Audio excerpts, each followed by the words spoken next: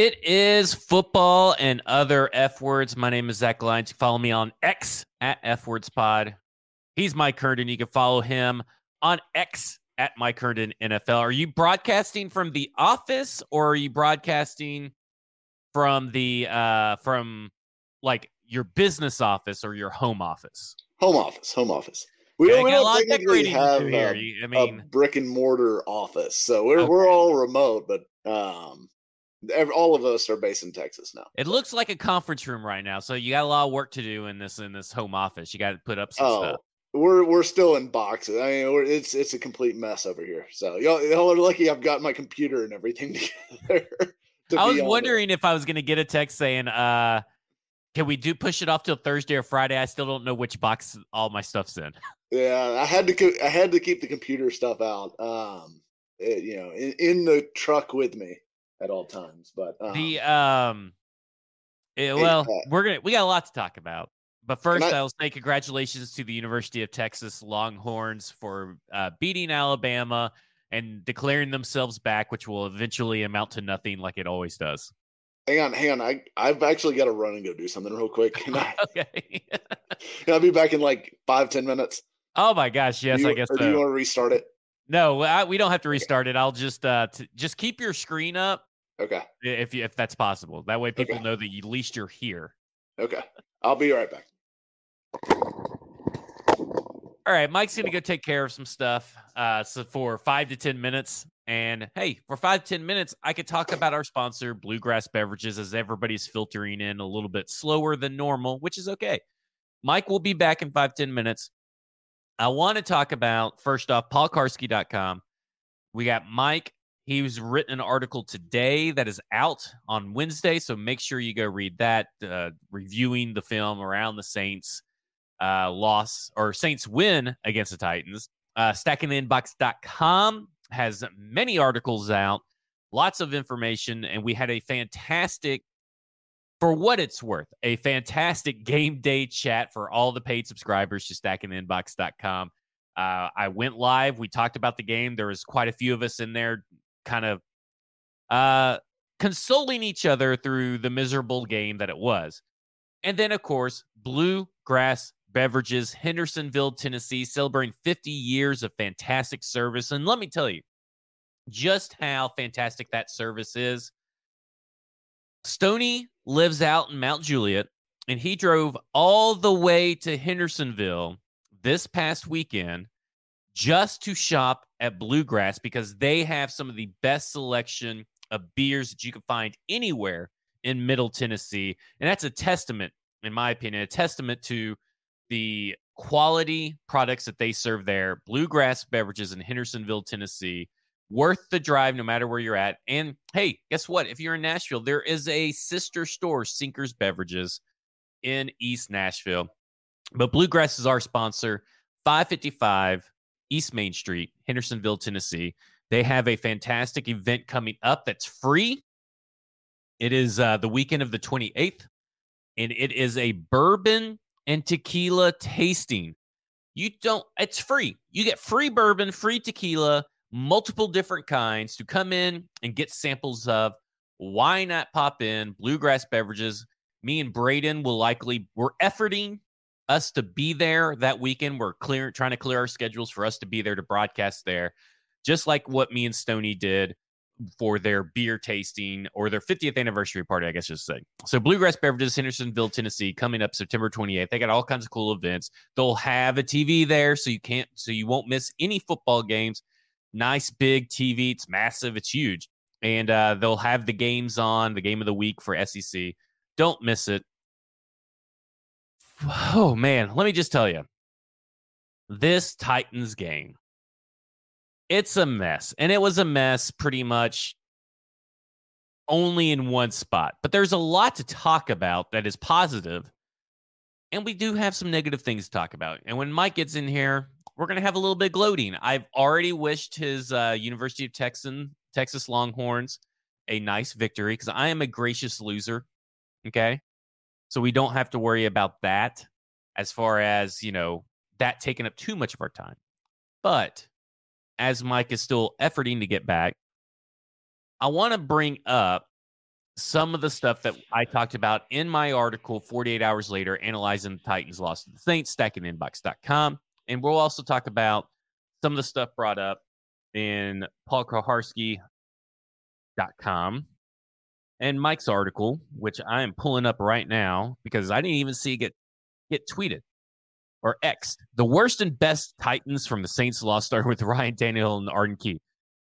I can tell you pretty much who do you think is going to be the best and who do you think is going to be the worst out of those two. But there's been a lot of narratives surrounding Ryan Tannehill, the Tennessee Titans, a lot of takes. I mean, there was I think it was the guy from Jersey who is just, his timeline's littered with bad takes. I think he's the one that said that the Titans should trade Tannehill and a 5th round pick to the Jets just to get rid of Ryan Tannehill. Pretty stupid.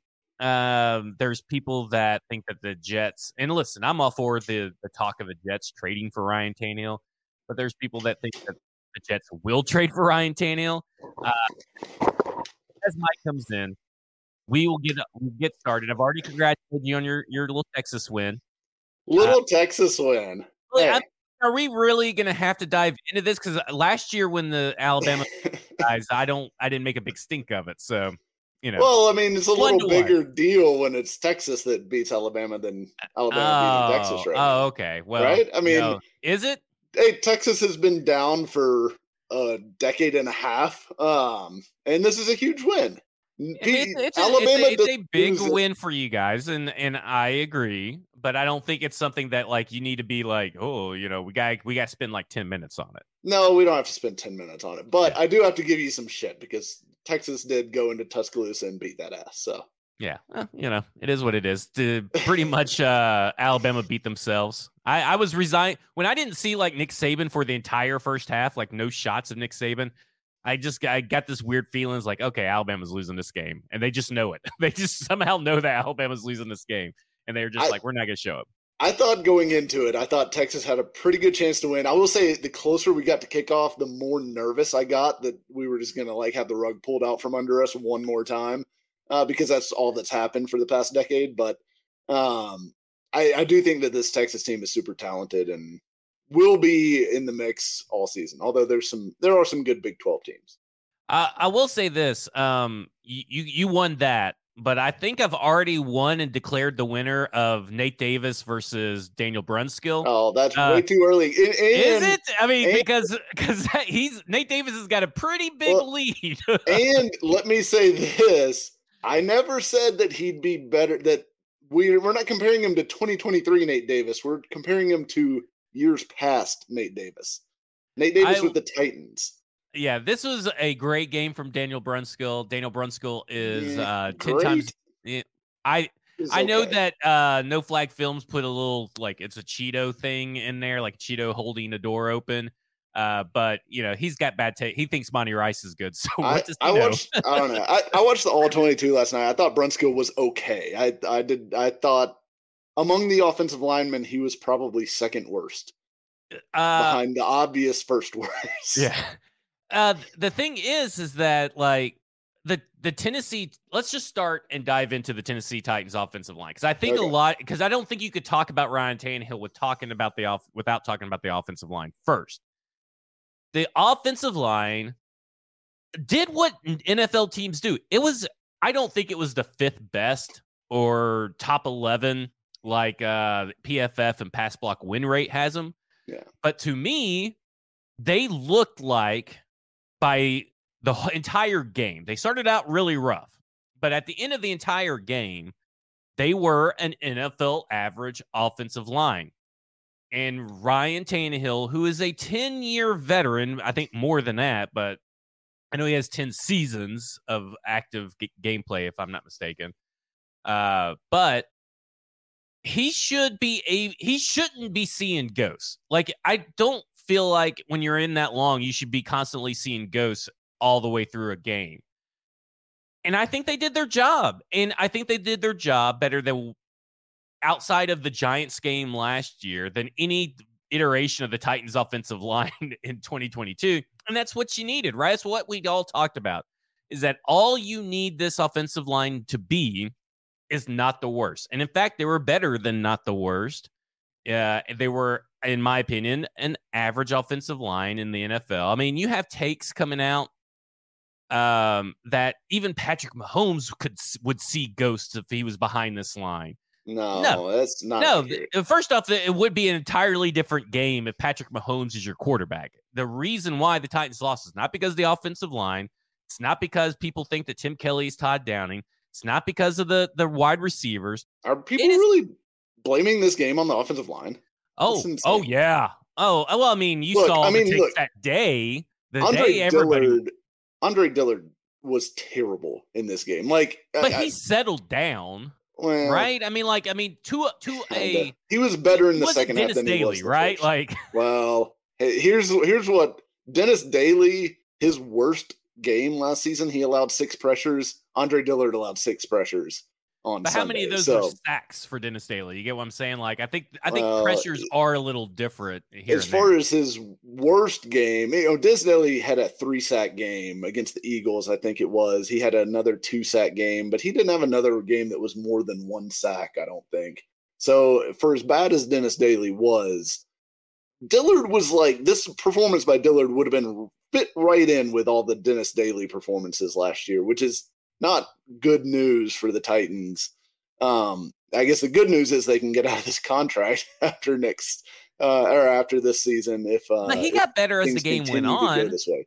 He was better, and apparently there was an issue with some of his pass sets. That they thought he was just too soft on his pass sets in the first half, and that got corrected at halftime, and he played better in the second. And I agree that he played better in the second half, but it's not an encouraging, because it's not look, Carl Granderson is a good player.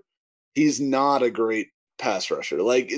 He's going to see Joey Bosa this week. He's going to see Myles Garrett next week. He's going to see Trey Hendrickson in 2 weeks. It could get worse for Andre Dillard, because look, all those guys are speed to power rushers, and that is what he really struggled with against Granderson, and teams will know that. The book will be out on that. He will see speed to power constantly until he proves that he can anchor against it. So I just think it was an alarming performance by Dillard, but the rest of the offensive line and the offensive line as a whole, I didn't think was terrible. Yeah, I think that's the good thing, right? I've heard Jared Stillman yesterday, he about made me want to drive my car up to the studio and beat his fucking ass and shake him, because he put Ryan Tannehill at number 5 on list of people to blame for the offensive woes. He blamed the offensive line, Mike Vrabel, the pass catchers, Rand Carthon, even before you got to Ryan Tannehill. And I mean, it's utterly ridiculous. Of course, he says, Jared's filmer, and that's what he says was in there. You put Tim Kelly, up on that list. Everybody before Ryan Tannehill, apparently it's just not Ryan Tannehill's fault in Jared Stillman's head, which is the most asinine take, because when Mike Vrabel came out and said on Sunday in this press conference and said that it's not just one person, not one person's the reason that the Titans lost. I said, I understand that you don't have to, you're not supposed to throw players under the bus, but if anybody deserved to have every team bus be thrown under all 6 or 7 team buses that are leaving the stadium, it's Ryan Tannehill. And then on Monday, they go back and watch the tape overnight and everything. And then he comes back and he's saying some pretty damning things about Ryan Tannehill's I don't know what was wrong with him, but he's got to be better. Yeah. I think everybody knows now it was one person. And Ryan Tannehill is the sole reason, in my opinion, that they lost, because of all the points he left on the field. You can talk about Rashid Shaheed's touchdown. You can talk about the coverage breakdowns all you want, but at the end of the day, not converting field goal trips into red zone, or red zone trips from field goals to touchdowns, and not converting on 3 wide open passes that could have led to touchdowns, and then an additional one to Chig on the Chris Moore interception. That's a lot of points on the field, and you can't blame the offensive coordinator because he schemed people open. Yeah, And I mean, some of those were extremely well schemed plays that got players wide open, and that is what you want your offensive coordinator to do. And you've just got to hit them, like the wheel route. And I thought it was clear, on the interception that he threw to Moore, like you mentioned, Chig was open on that play. Chig and was it the wasn't a correct read on that situation play. where like the ball's already left his hands or he's already in his windup, because even Jason McCourty said it on the broadcast, which, by the way, I want that broadcast team for every Titans game. Yeah, don't give us really anybody else except for those guys, because they were freaking tastic. Yeah. Ross Tucker getting so excited on Chris Hubbard's pancake block, and like just you can hear the pure joy in him. Like, that's personality. I freaking loved him. I thought it was one of the best crews that I've heard in a long time. Yeah, I totally agree with that. But I mean, you had that play that should have been not maybe it wouldn't have been a touchdown if he hits Chig, but it's probably in the 10. It's probably inside the 10-yard line. At least they're getting points instead of a turnover, right? Like that's at least 3 points left on the board. The third interception, if you look now, and PK asked Vrabel about this and Tannehill about this today. If you look at the backside of that play, Treylon Burks breaks wide open. The Saints totally busted the coverage. Nobody covered Burks. Burks is screaming downfield. Like, I mean, would have been an 84-yard touchdown if he worked the backside of that play. Now, I don't blame Tannehill for not working the backside of that play. He got a look that dictated one-on-one coverage with DeAndre Hopkins against Paulson Adebo, and you're going to take that matchup when you get it, and you want him to take that matchup when he gets it. It was a poor throw, and just a bad decision of where to put the ball. But I don't totally mind it, and that's what Vrabel said too, is that he didn't mind the decision, but it was a bad throw. But again, if you want to talk about Tim Kelly, that's a play that was schemed up a wide open wide receiver. And then you also had a missed wheel route to NWI that was open on that little play action boot from shotgun. At the very beginning of the game. NWI was wide open. He had time to throw it. I know Cameron Jordan was out there, but he was not closing on him at the point that he would have released the ball to hit NWI. And look, it was going to be a walk-in touchdown. Easy touchdown by NFL standards. The trick play, the reverse pass to Chig, again, wide open, has the linebacker beat by like 2 or 3 yards, is going to walk in for a touchdown if that ball hits him in stride and he just overthrows him. And then you had the wheel route to Spears, where again, wide open, like he was 10 yards clear of the nearest Saints defender. And with him in open space, his ability, he's going to score on that play. Like he just is. So any of those plays gets executed correctly, and the Titans win the game. And, yes, we're talking about it was a bad performance by Tannehill, but it's a win, right? So that's how close this thing was. That's how many opportunities that were just like sitting there. I mean, you had a chance to really, because when you talk about some of those, they settle for field goals, right? So you're picking up technically, I guess you would look at it as like 6 points per play that he missed out on, and adding that to, I don't know if my math's right on that, but anyway, you're talking about, many swings in favor of the offense that would have probably got you to the vaunted 30 points needed to win games. Like, we haven't seen this team score 30 points since when? Like 2021? Yeah, it was the last game of the 2021 season against the Texans. So like our offensive coordinator that we saw on that field, like our eyes saw a scheme that would work, and that all it needed was a quarterback that had like any semblance of being an average quarterback. Like it's such an outlier though, but like there's also, I don't know about you, Mike, I got conflicting feelings about Ryan Tannehill right now. Yeah. I have my head, right? The logic behind it, right? The logic tells me, the numbers tell me, the analytics tell me, this is the outlier game for Ryan Tannehill. Everything you look at, anything you can find that measures quarterbacks makes you know, or lets you know that this is an outlier, the outlier game.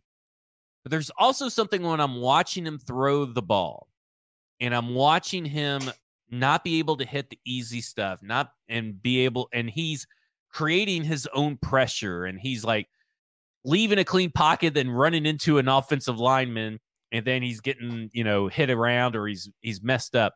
All this stuff. And then the speed at which the ball is leaving his hand and making it to the receiver, it's causing this gut feeling. And I had this gut feeling about Russell Wilson a few years ago.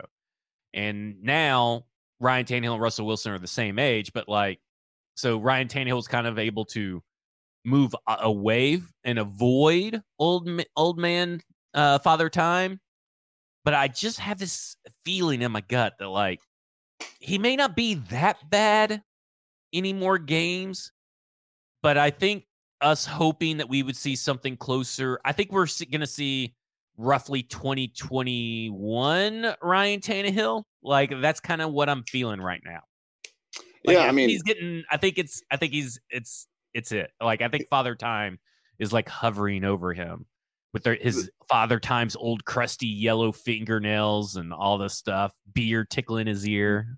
The thing that I struggle with though on this whole thing with Tannehill is that it's easily his worst game he's played as a Titan. And I know that the Bengals game and all that stuff, it wasn't great, but it wasn't nearly as bad as this. The Bengals game, some of those interceptions were just, either great plays by the defense or just, bad luck. Honestly, with Tannehill, all three of these were bad throws and or bad decisions from Ryan Tannehill. And frankly, he could have thrown a couple more interceptions if Saints defenders had caught the ball. So, or if what Titans wide receivers hadn't done a good job of turning into defensive backs for him. So it was a terrible game. It was by far his worst game to me. And I do think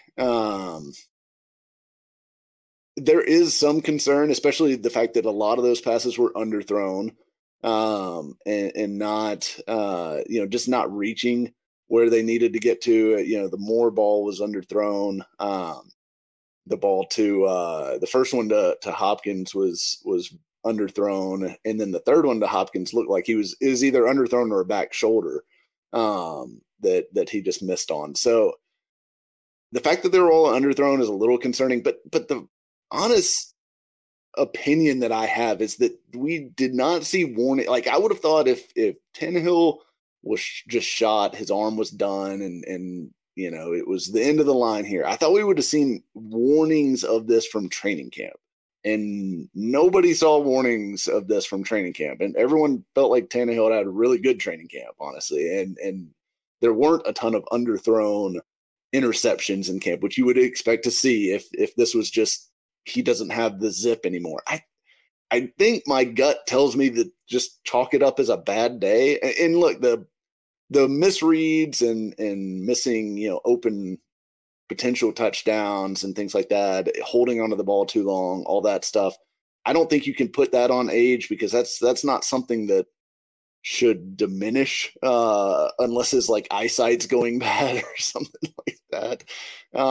But I think it's, you just got to chalk it up as a bad game and see what he looks like next week. And I expect him to be better next week. He may not be incredible. He might not put up 380 yards and 4 touchdowns or anything like that, but I think he's going to be a lot better this week. And I guess I'm not quite ready to jump on no, Tannehill is washed, he's done, it's over train after week 1, right? I can't get on that train right now. I might join you in 3 or 4 weeks, but I just, it pops into my head. It's it just happens. Sometimes there's no warning that it's coming down the pipe. It just happens. That's kind of what I wonder. Maybe did he get hit and then his arm was really sore after one of the hits that he took and he just didn't have it, or if it's just all hesitation and he wasn't trusting what he was seeing. I don't know, but for Manning, it just came out of nowhere. For Peyton Manning. So, and I know Wilson, it was a gradual decline in some cases. But sometimes it just comes for your ass. It's just very sudden. Yeah. I mean, it's possible, but I don't know. I guess I'm just not I think I need to see it a couple more games before I'm sure that it's done, right? Yeah. And while we're here on the, we touched on the play calling a little bit and Tim Kelly. I thought it was pretty interesting what the offense looked like in general. Like we'll talk about the Tajay Spears and Derrick Henry snap counts and splits and stuff like that, but they ran a ton of empty in this game, which I really liked because I think that gives the quarterback a lot of options, a lot of it really stresses a defense because you've got to cover 5 eligible wide receivers all lined up, all able to attack various areas of the field, lets you get into a lot of different things. So, empty is something that we didn't really see a ton in previous years from the Titans. So I think that's kind of a new thing, but they ran at least 10 snaps of empty, which was a ton in this game, which I'm fascinated to see what that looks like moving forward, as well as some of the 2-back stuff and things like that. But I don't want to see Tajay Spears block for Derrick Henry ever again. No, that was a stupid play. Nah, I don't. Why did they have to have one stupid play every time? I didn't totally mind. I thought Spears got a good enough block on the edge there. And they gained a few yards out of that play. It wasn't a huge play or anything, but I do think having both backs on the field, I'm not crazy about all the Wildcat stuff, honestly. I mean, it's okay situationally here and there, and I guess they only ran one play of it, but Henry and Spears on the field together, I do think is interesting. I do like that. They're very comfortable with Spears as like a receiver. They certainly are willing to put him out there in the slot and let him run real routes. So that's an interesting combination. Man, that was so close to being that catch where it just kind of like it was just maybe even centimeters away from his hands. Yeah, that's another one. He went up and got it. Like, I don't think I think that's the right ball placement. I just think that, like, in that situation, I think you got to remember that your guy's a little short. The guy that you're having run that route is a little short, and if it's perfectly covered, he can't grow. So, yeah. But if you put it down any lower, it's probably tipped. Which one? The back shoulder throw towards the front corner? It's at the very beginning of the game, that one. I thought it was. He should have hit that. Like it was open enough. Like Spears, I thought it was clear that they were trying to run something to the back shoulder there. And I thought Tannehill just kind of overthrew that one a little bit. So I thought that was honestly, that's another touchdown that probably should have been had. Because if he puts that ball where Spears can make a play on it, that's a touchdown. Because Spears, it wasn't like he was wide open, but leverage and everything like that, like that's a play you can make. And they had the right idea, just didn't execute it. Well, let's talk about the run game situation and stuff like that. We're talking about 19 run plays.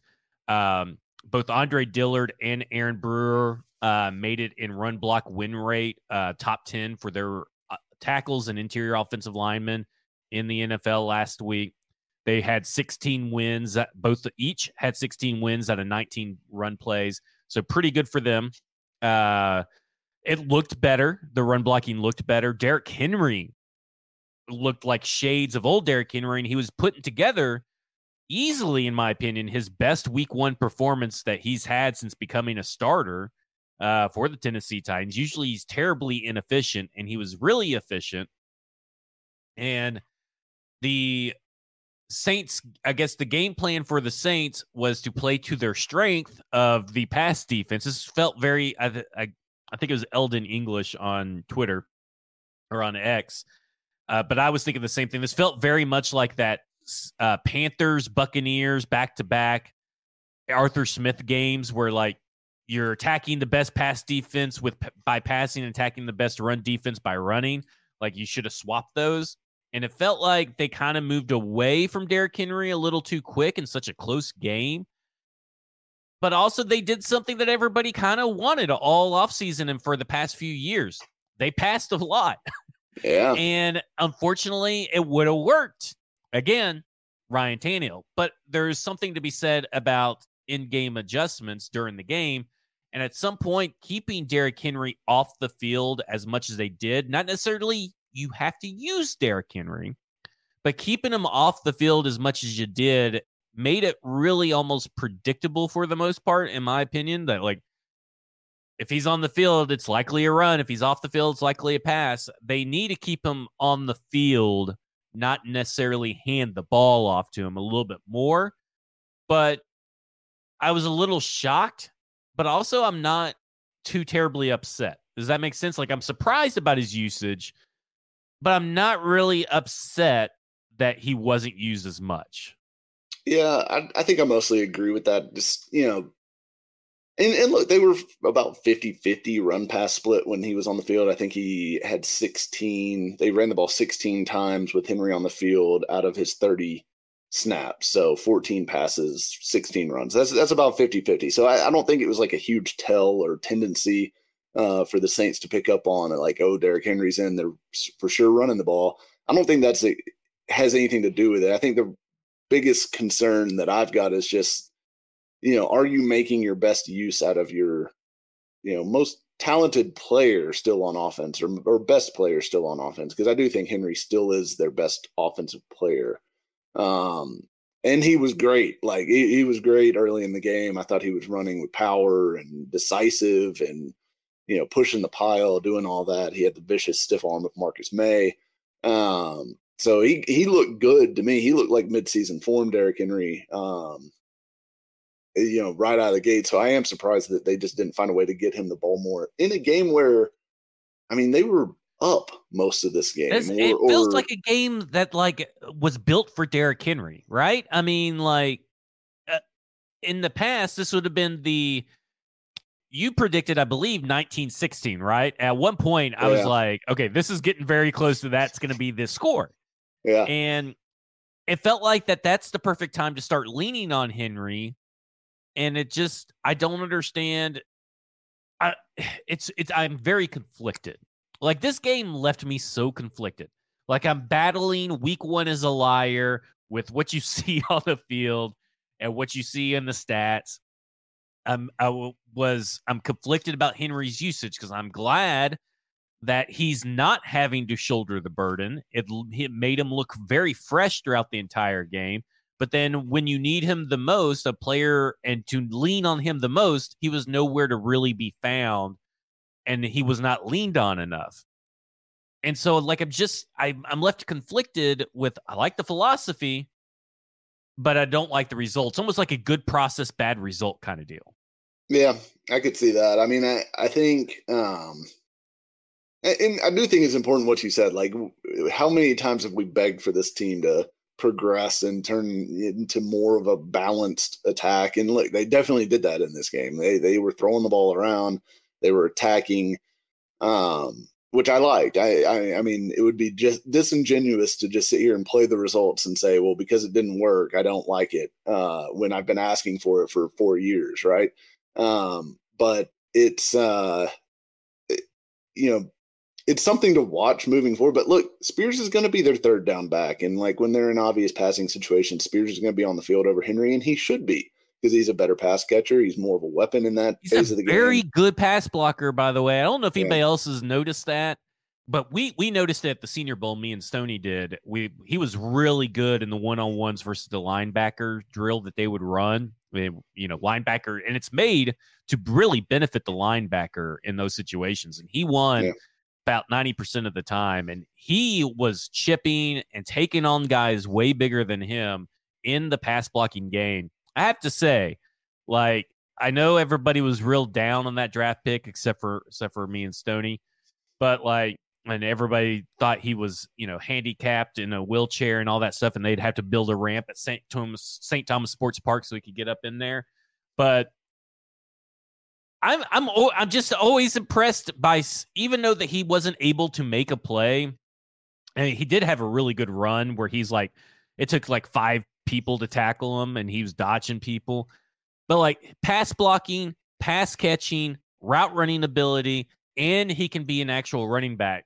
I mean, he's a total package running back that the Tennessee Titans thought that Dion Lewis was, and never. He reminds me a lot more of DeMarco Murray as far as what he's able to do, not actually how he runs or the style of play or his size, but what he's actually able to bring to this offense. And it's great. And I think it's while the Tennessee Titans do need a deep threat, I think that when you have the quarterback that you are trying to win with, I think Spears is a better complement than getting someone like Khalif Raymond is a better complement. Like, I think he's a better talent, and I agree with you. I think that while I'm not happy that he got more snaps in a close game, I am happy to see that his usage is extremely high because that benefits Derrick Henry as the season progresses. Yeah, I mean, I definitely think so. And I think there's something to the idea that, hey, using Henry or using Spears now lets you use Henry as the hammer in, November, December, January, as we get into the part of the season where Derrick Henry has really thrived historically. Like, if he doesn't have, 170 carries by that part of the season, then will he be even better? Will he be even more effective? I certainly think that's not a bad, season long look from Mike Vrabel or from, Tim Kelly. If that is the plan, I don't think that's a bad idea. If that's, we don't want to give him 30 carries in week 1 because we want to be able to give him 30 carries in week 13 and 14 and 15 and, down the stretch. So, I think it'll be interesting to track what that looks like moving forward, but I don't think it's the huge outrage that it's been made out to be by some people. Okay. Speaking of outrage, where do you land on the field goal debate?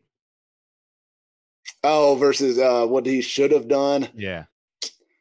I think he probably should have taken the penalty. Obviously that's. Oh, no. The 4th and 6, man. Not the penalty, the 4th and 6. Oh, okay. Well, that's a different question. Honestly, to me, I was fine with him taking the field goal there because the team had not converted third downs at a good rate all game. I think they were like 3 of 16 or something like that in this game on third downs, which is absolutely dreadful. And to put the onus back on the defense, which is the better unit and is a really good run stopping unit too, to get the ball back and give them another chance to get a field goal instead of putting all the pressure on they've got to score a touchdown, I thought was fine. They were 2 of 12 on third down in this game. I mean, like, that's part of the backdrop here, right? Like, the odds of them converting that 4th and 6 to me are very low at that point in the game. So I thought it was fine. I took more of an issue with him not taking the penalty. Well, I think, didn't he say that he should have taken the penalty? He said he kind of debated about it back and forth. And I guess his thought was, it's a rookie kicker in his first game. And, this is a long kick. Maybe he'll miss one for us here and we don't have to take the risk of them converting and continuing the drive. At some point, Mike Vrabel should know that Tennessee Titans get nothing in their favor. Like, when you think about that, like, you should be saying, oh, but wait, we're the Tennessee Titans, so of course this kid is going to make it. Right, like Giorgio Tavecchio in that opener several years ago against the Raiders when, like, Sebastian Janikowski gets hurt right before the season. They sign this guy off the street. Everyone's like, well, Raiders aren't going to be able to kick field goals very well in this game. And then he goes like 5 for 5, including like a 56-yarder and just his nails all game.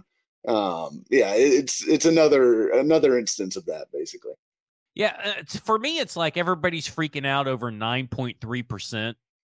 Like, guys, it was still 33% chance that the Titans were even going to win it if they go for it. And speaking of 33%, their success rate for dropbacks were 31%. Their success rate for rushing was 33%.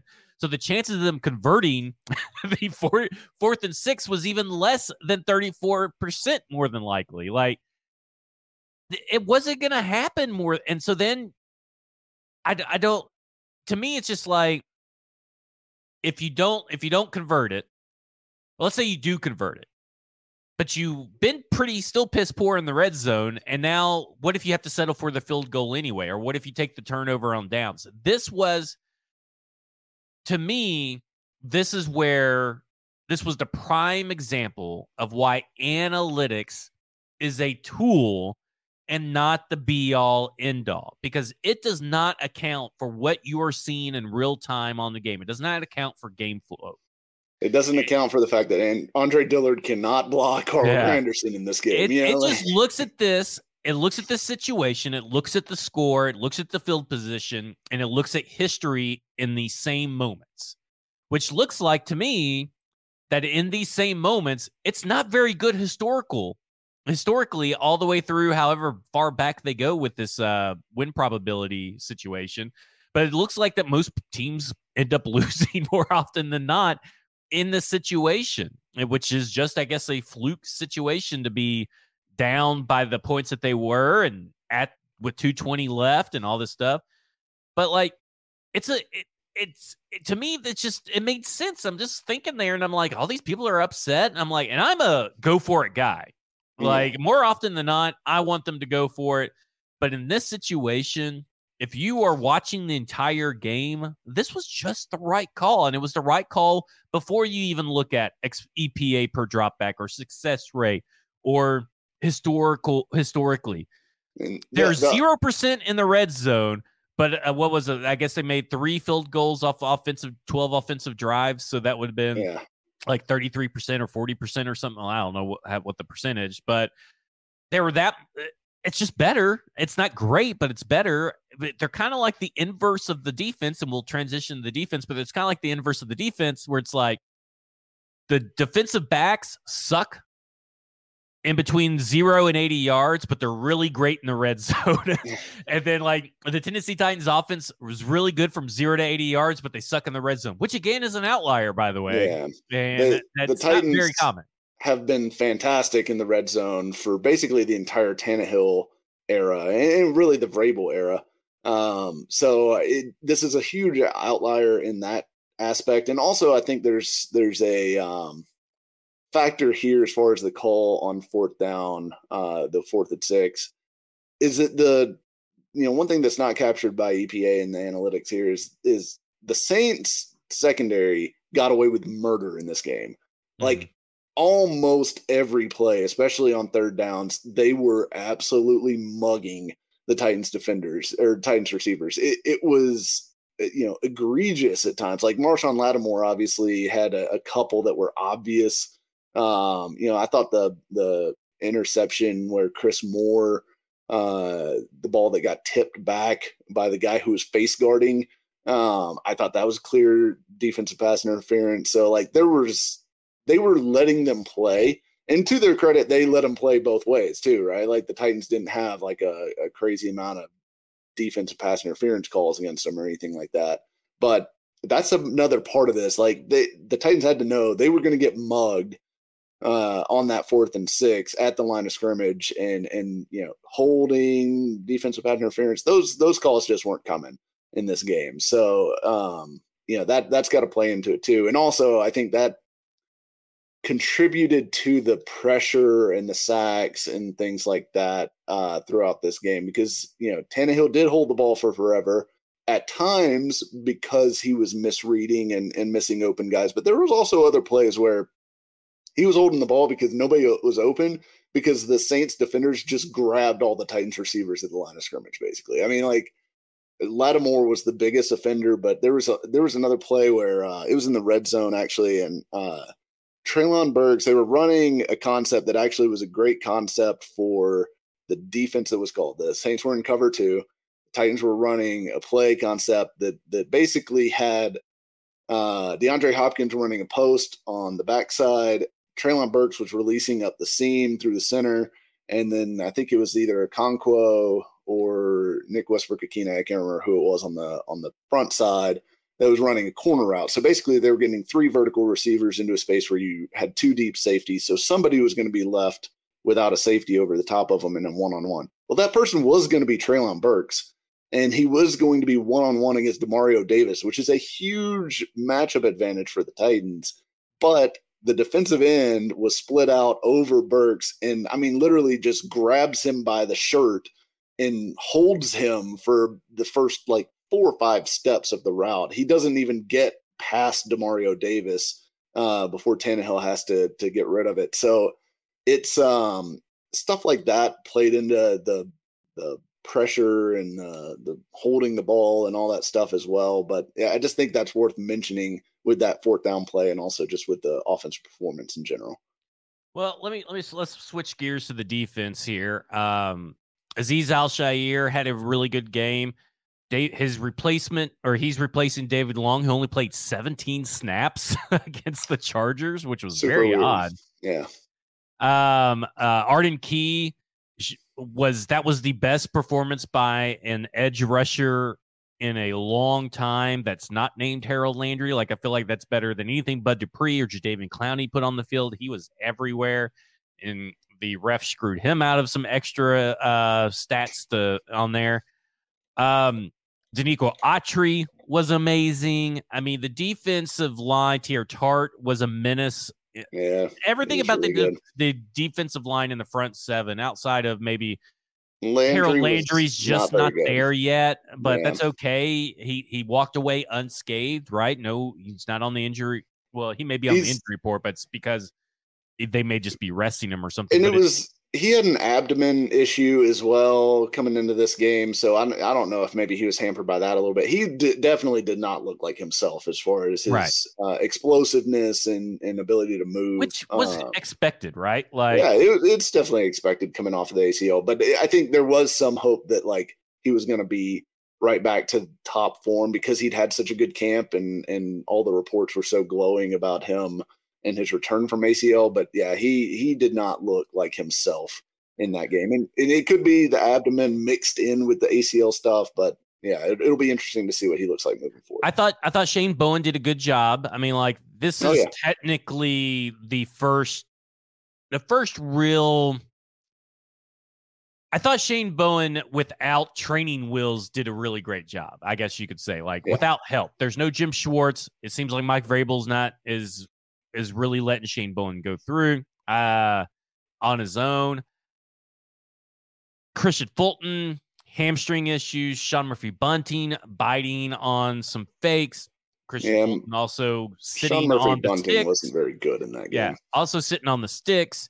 Sean Murphy-Bunting did almost have a game-saving or game-changing fumble at the end. He punched that ball out really well, just bounced right back to Jamal Williams. Just bad luck. Speaking of bad lucks with fumbles, that one of the sacks where Arden Key, I think it was Arden Key and Danico Autry combined on Derek Carr. He fumbled that ball too. Like, that ball came out, it just bounced right back into his where he was on the ground and could just reach out and grab it. But like, look, that ball bounces a different way. This is a totally different conversation and different game. So it's just like, yeah, there's a million things like, and this is true of most 1-point games in the NFL, but there's a million things that happened in this game that, like, hey, one break goes the other way, and it's a totally different result and discussion. So, I mean, like, the defense looks good. It looks really great for about 3.8 quarters, pretty much. I mean, up until that final drive, it looked great. Nick Folk looked great. So this kind of, I know we spent a lot of time on the offense, but I want to get into the Chargers game, and I think the defense is a good transition because you expect the offense to rebound somewhat to be able to compete. But what can this secondary do to slow down Justin Herbert? Is this going to be the theme every week? It's just that, can the corners cover just long enough for the defensive pass rush to get there? Like, is that really what it all boils down to? Yeah, I mean, I think it basically is. I mean, because I still think the secondary is the weak point of this defense. I thought Roger McCreary was really good. I thought he played a great game in the slot. And Fulton was actually pretty good, with the exception, like, he got beat deep on that big play. Was it third down on that final drive when he gave up the deep ball to Shaheed? I believe so. And look, that's one of those things. It's a great call. It's smart for Fulton to be sitting on the sticks there, because most of the time that's where the offense is going to try to get to on that situation where they're just trying to get a first down to basically end the game. And the Saints were smart to just take a shot, and they completed a ball that, look, if Ryan Tannehill completes some of those balls that were open like that, again, it's a different conversation. But Carr did hit the pass, and I don't totally blame Fulton there, but Fulton's got to stay healthy and got to stay on the field, because when Trey Avery and Kendall Vildor came into the game, you could tell a difference. Like, it was noticeably different in coverage. Yeah, it's just going to be one of those things you have to watch, especially if Fulton can't stay healthy, which at this point you have to kind of just pencil him in. Like, he's going to miss 4 or 5 games this year, probably with a hamstring. And I don't know that there's anything that they can do about it at this point, because, look, he did yoga in Miami and like all this other stuff all off season. And apparently, like, despite all, and Mike Vrabel even said he's in great shape. He's come in really dedicated and worked really hard and all this stuff. And just, again, first game, he's coming up with a hamstring. So it's unfortunate. It's frustrating. I just don't know if there's anything anyone can do about it at this point. Yeah, it was just like mental mistakes. That was the plague. That's what plagued this whole game, right? I mean, mental mistakes by the refs, mental mistakes by Ryan Tannehill, mental mistakes made by Christian Fulton. Just really, really weird situations just constantly. We have a question in here where would you say it was because they were gassed, the defense? Now, the defense was only on the field for 28 minutes, while the offense was on the field for longer. So the Tennessee Titans defense was not on the field that much. But do you think it's because they were gassed? I could see maybe some of that from a pass rush standpoint, simply because Key and Autry, did play a lot of snaps, and towards the end of the game, it did feel like maybe they were, no longer throwing their fastball, from a pass rush standpoint. But I don't know if I would say it was like a situation where the offense just hung them out to dry all game, and they were, on the field for, 80, 90 snaps or whatever. I don't know what the actual snap count ended up. I think it would have been around 64, if I'm not mistaken. I think that's what it was. Yeah, so I don't think it's a situation like that in this instance, but so what can 65 snaps? Yeah, so it's a totally normal number. So I look at it, and I'm looking at this Chargers game, and let's just run through what we normally do when we're talking about this. Stats of the game, right? Or let's do key addition and key losses. They don't really have any key losses. Key additions would be Khalil Mack, Quentin Johnston, and Kellen Moore as their OC.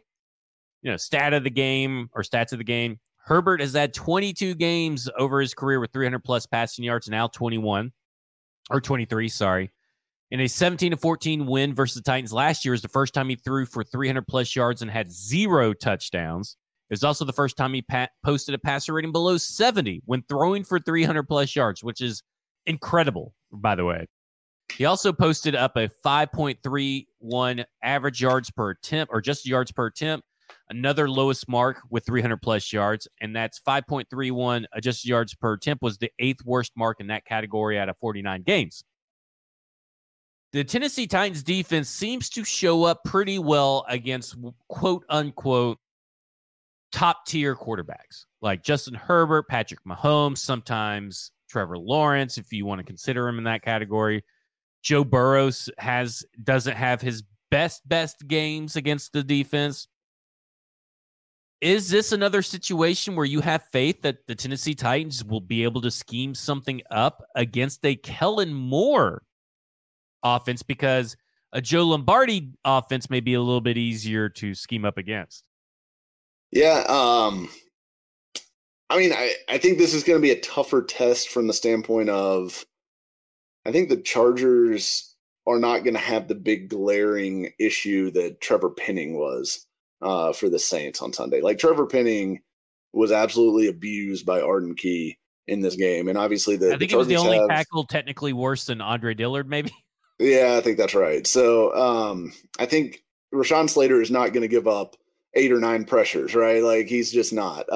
He's a really good player. It's going to be a different challenge for Key this week than it was last week. Now, on the opposite side, like Trey Pipkins is the weak link on the Chargers offensive line at right tackle. So maybe this is a, Danico Autry and Harold Landry game if Landry's, a little bit closer to 100%, where they can get, a little bit of traction over there on the right side. But again, like you got another team with really good pass catchers. Like I think Olave is better than any of the receivers that the Chargers have, but Keenan Allen can still really play. Mike Williams is going to, kill you on jump balls. And then you've got, Josh Palmer and the rookie Quentin Johnston. They've got a lot of weapons. And Herbert is a better quarterback, obviously, than Derek Carr. So the secondary is going to be challenged in part because they're not going to have Trevor Penning giving up quick pressures all the time over there on the left side. So it's going to be a very interesting game. And also the Chargers ran the ball really well against the Dolphins. Now, I don't know what the Dolphins run defense is going to end up looking like by the end of the year. I don't think the Chargers will run the ball very well against the Titans, which will make them somewhat one-dimensional because nobody runs the ball well against the Titans. But that will be the game. Will be the Titans secondary. Can they hold up enough against those talented Chargers receivers? And we'll see. Christian Fulton's hamstring needs to be, massaged and worked on all week and healthy for Sunday. And I agree with you because that's obviously the Chargers' key matchup to exploit, which may be the key matchup to exploit all season long for any opposing offense. But I'm not too worried about Quentin Johnston. I mean, he doesn't. Yeah. He's a rookie, and like last week, he was like 2 for 3 for 9 yards, and it wasn't. He's not being used a lot, but I don't feel like this team has any true. They don't have a Rashid Shaheed or they don't have a Chris Olave, which I agree. Which is, to me, those are the guys. Those are the receivers that are the detriment, the kryptonite for this team. Because like Roger McCreary, Keenan Allen, Elijah Molden, you can cover him. Mike Williams is just a jump ball specialist. If you just don't let him, if you have someone that can at least keep him in check at the line of scrimmage, you're probably going to end up doing pretty well. That to me is kind of how I feel about this team, but it's still Justin Herbert, right? But I don't know. I don't know what to expect from a Joe Lombardi defense or offense, or sorry, a Kellen Moore offense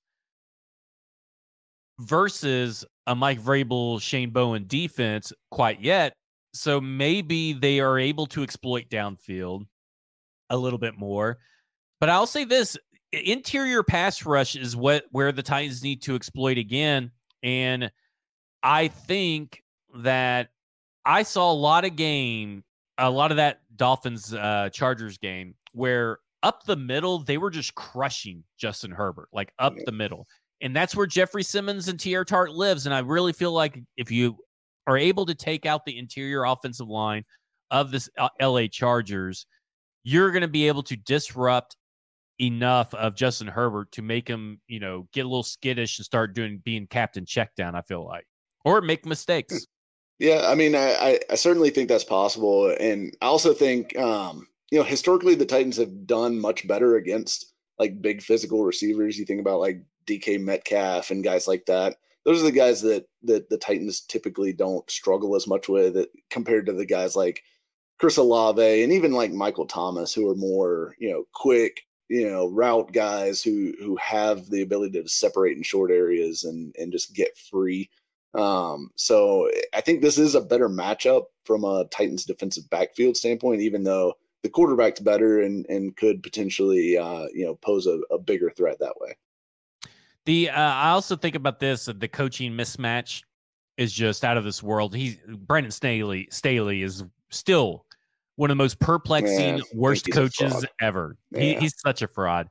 And their defense got shredded by Tua. I mean, like the crazy numbers that they put up. This would be a game where, and look, the Titans offense is way different than the Dolphins offense, obviously, but you should think that Treylon Burks, DeAndre Hopkins, Chig Okonkwo, it's time to get those guys going in this game, and they should be able to have some luck. I mean, look, Chargers got Joey Bosa and Khalil Mack, you worry about those two, but and then there's Derwin James, who of course is a dynamic player, but outside of that, there's not a whole lot that scares you on that Chargers defense. Okay, the Titans will win because, and I'll go first. The best argument for the Titans winning comes in the form of just Vrabel versus Staley, in my opinion. The Chargers should have mopped the floor with a depleted Titans team last year.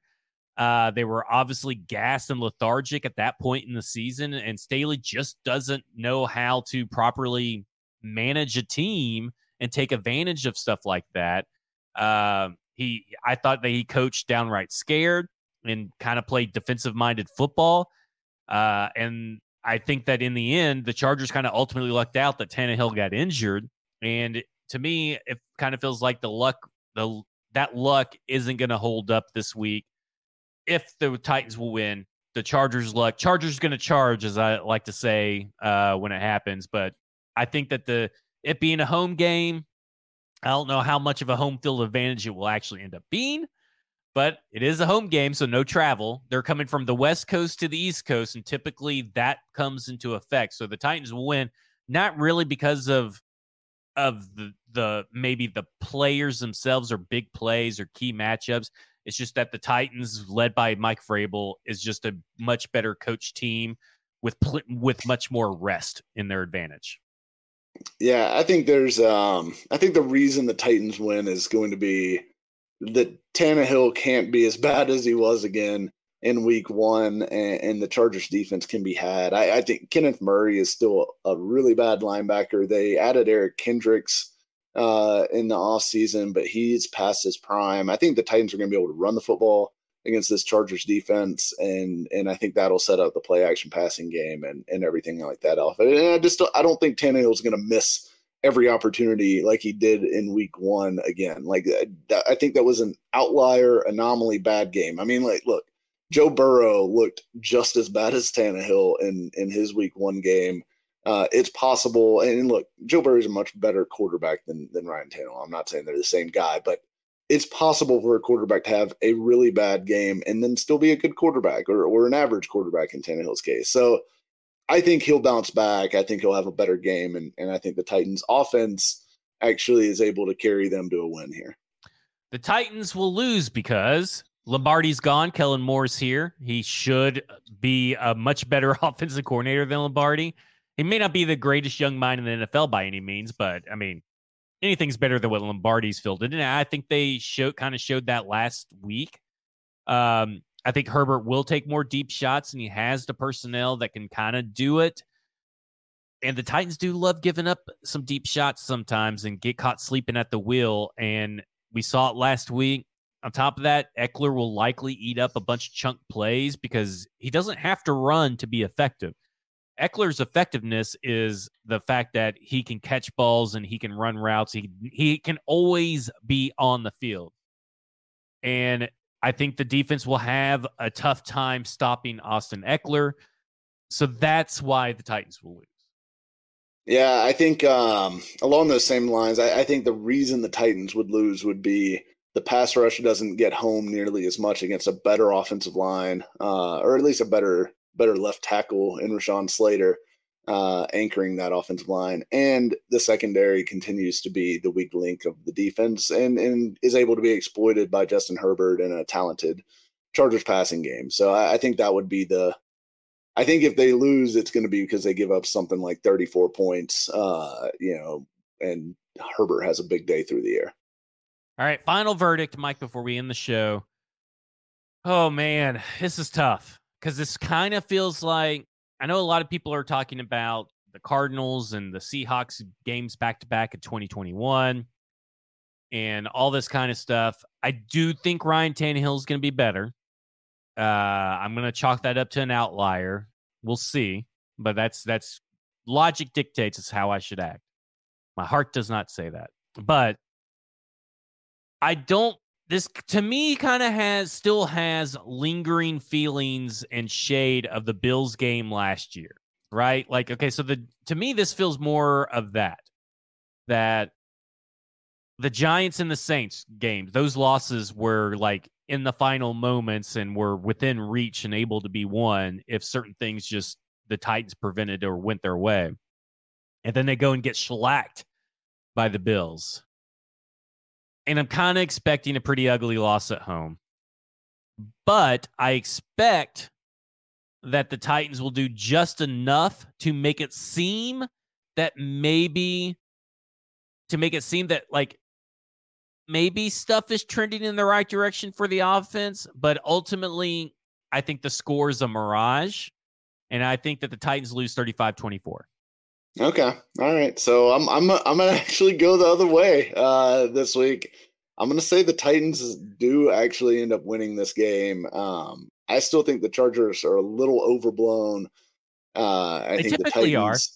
I think the Titans, really after watching the All-22, I thought I'd feel worse. I actually feel better because there's so many plays that were just left on the field. So the opportunities were there. It's not like they were just stifled all game by the Saints. It was a lot of self-inflicted wounds, which I think are fixable, right? Like I think you can fix that. So to me, I think the Titans bounce back with a win at home, and I'm going to go 27-20.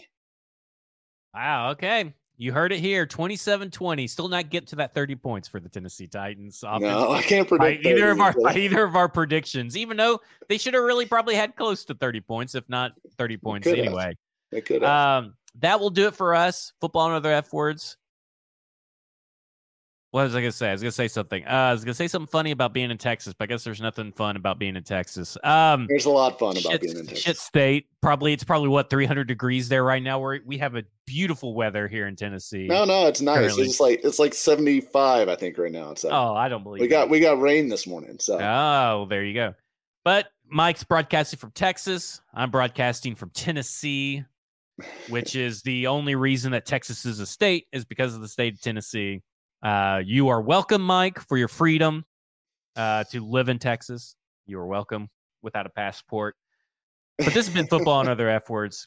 Bluegrass Beverages is our sponsor. Read his article that's up at paulkarski.com titled The Worst and Best Titans from the Saints Loss, starting with Ryan Tannehill and Arden Key. I would assume that Ryan Tannehill is among the best and Arden Key is among the worst. Is that correct? Did I get that right? You're going to have to click to find out. You have to click to find out. PodCarsky.com is where you can read Mike Herndon. You can follow him on Twitter, on X, at Mike Herndon NFL.